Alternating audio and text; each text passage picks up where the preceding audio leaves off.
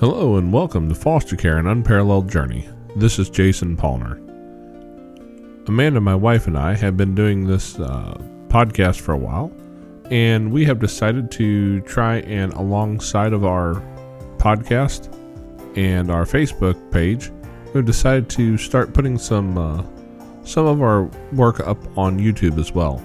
So we recorded a YouTube live video tonight, and we are going to begin kind of releasing those maybe midweek. I don't know exactly how we're going to do that, but they'll show up and be in the feed here and there. Hopefully you guys like them. Leave me some feedback if you would and let me know. And feel free to go leave us a rating and review on iTunes or Stitcher or Spotify, Google Play, wherever you get your podcast. And here we go. I hope you enjoy it.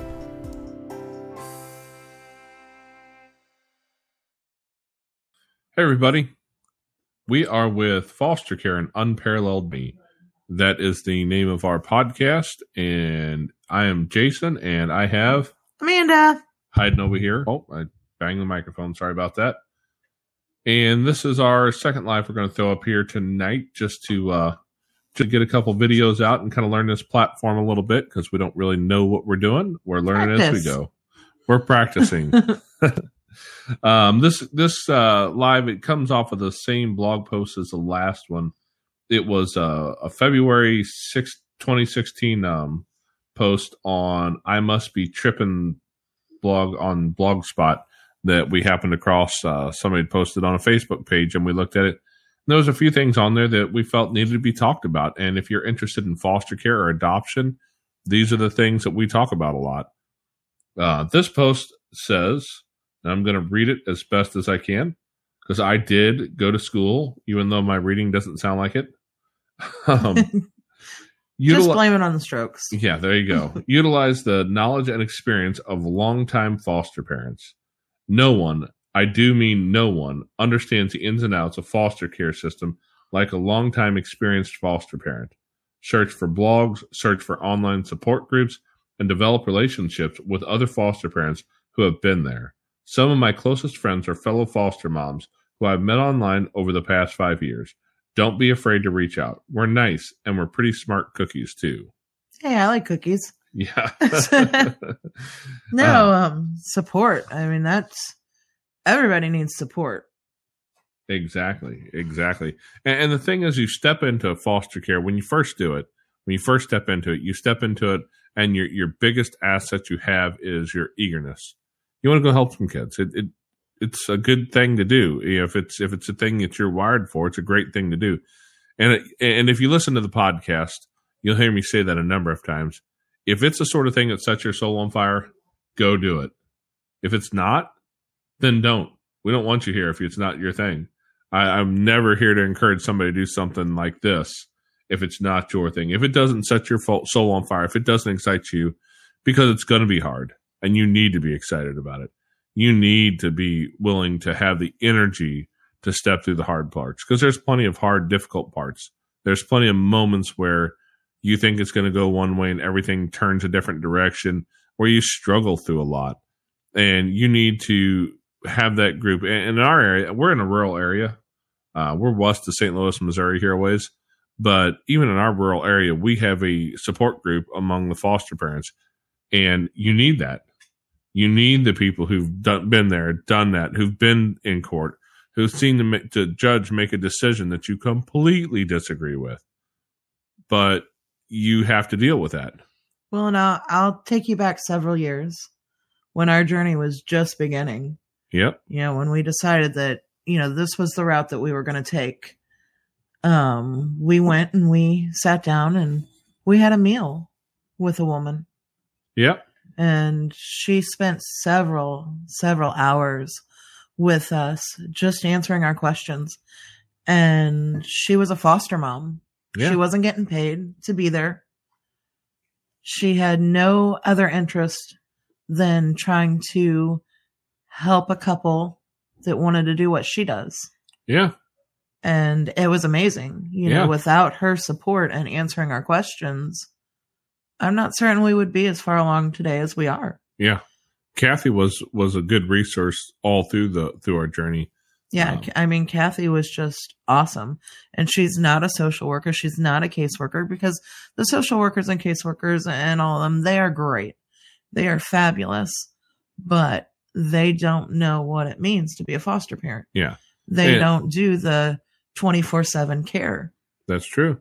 And I'll, they're not all great. Let's just throw that out there, because it doesn't take much to dig into the news and find, there was a story there was a post you sent me. I don't remember how old it was, but it was. I don't recall the date on it, but I do know what you're talking about. It was a foster care it was a caseworker who worked for the state in the foster care system, who was taking biological mothers, yes, whose kids had been taken into foster care, and she was pimping them out. She was telling that she could help fake the drug test that they'd failed, this, that, whatever it was. And she was literally pimping them out. Well, it was a crazy story. I mean, that's one of those really crazy stories. I was going to say, that's probably a whole another podcast in itself. Yeah. Because you're going to find people all across the board. Exactly. You're going to have bad caseworkers. You're going to have bad foster parents.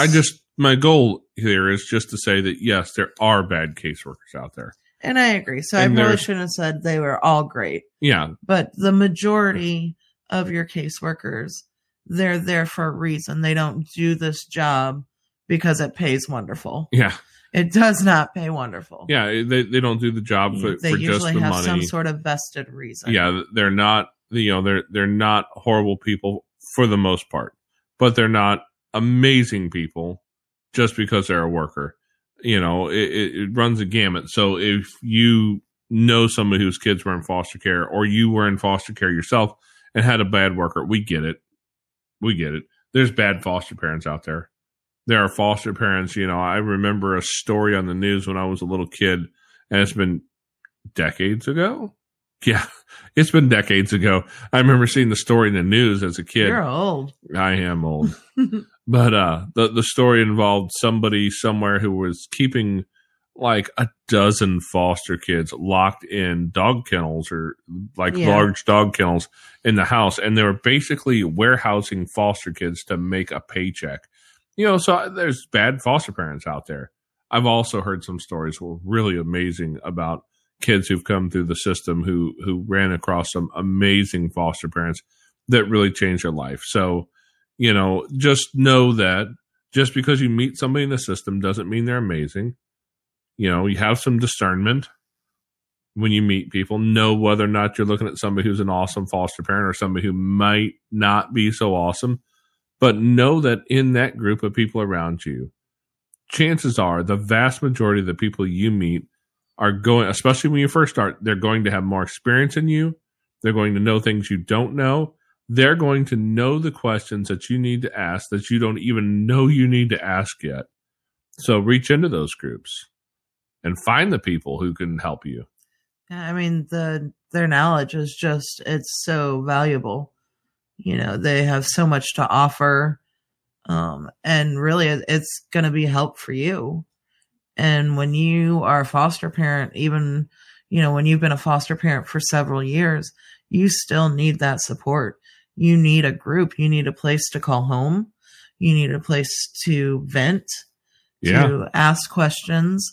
And you want people who have been there, that have been through the struggle.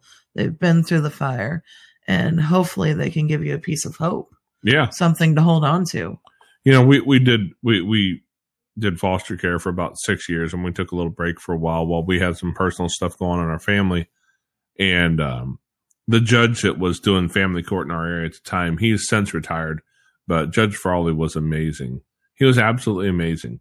I loved going to court with Judge Frawley because you had a pretty good idea of where he was going to be on most things. He was a no-nonsense guy, but he also knew that if he gave you something to do and you did it, he would appreciate that and, take that into consideration. And I've seen kids go back to some biological parents who've gone back and thrived, even though I hated to see them leave.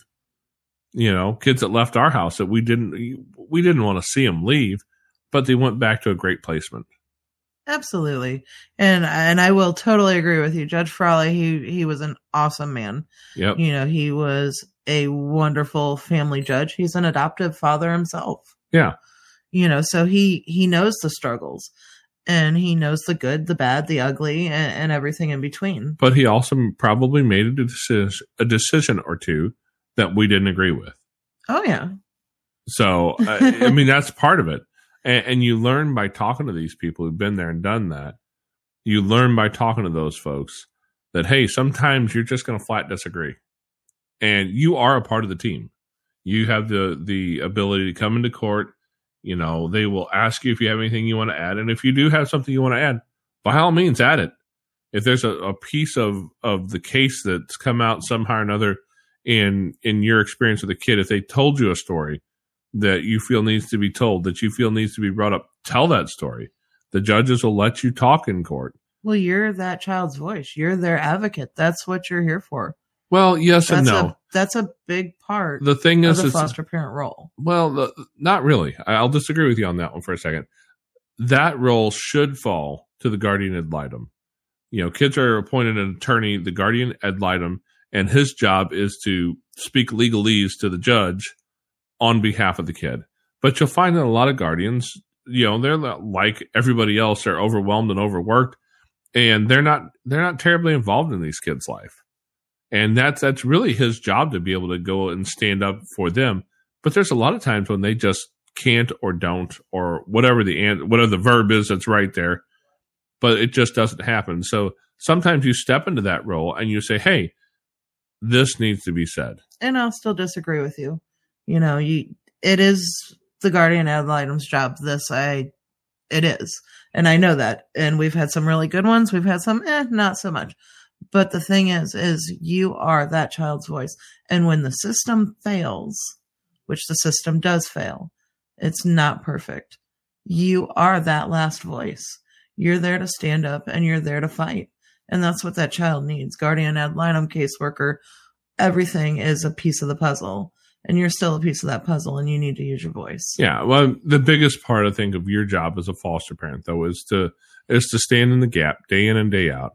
Be the one who kisses boo-boos and puts food on the table. Well, yeah, and I'm not saying that's provides the biggest. All those pieces. That's your biggest job. That is by far your biggest job, is to provide daily support to that kid.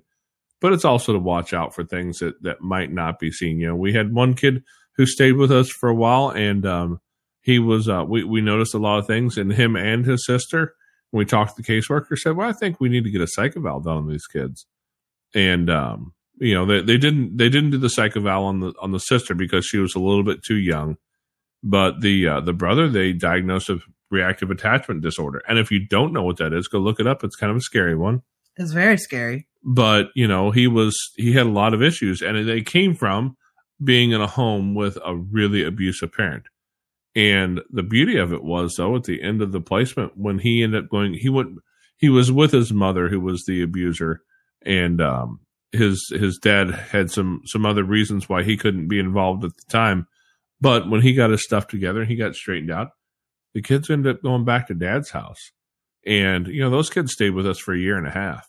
We were closely bonded, but I'm not going to lie. Every now and then I'll Facebook stalk them a little bit and just go look at some pictures. And when I see those pictures, I remember the scared little boy, the terrified little boy who showed up on our front porch.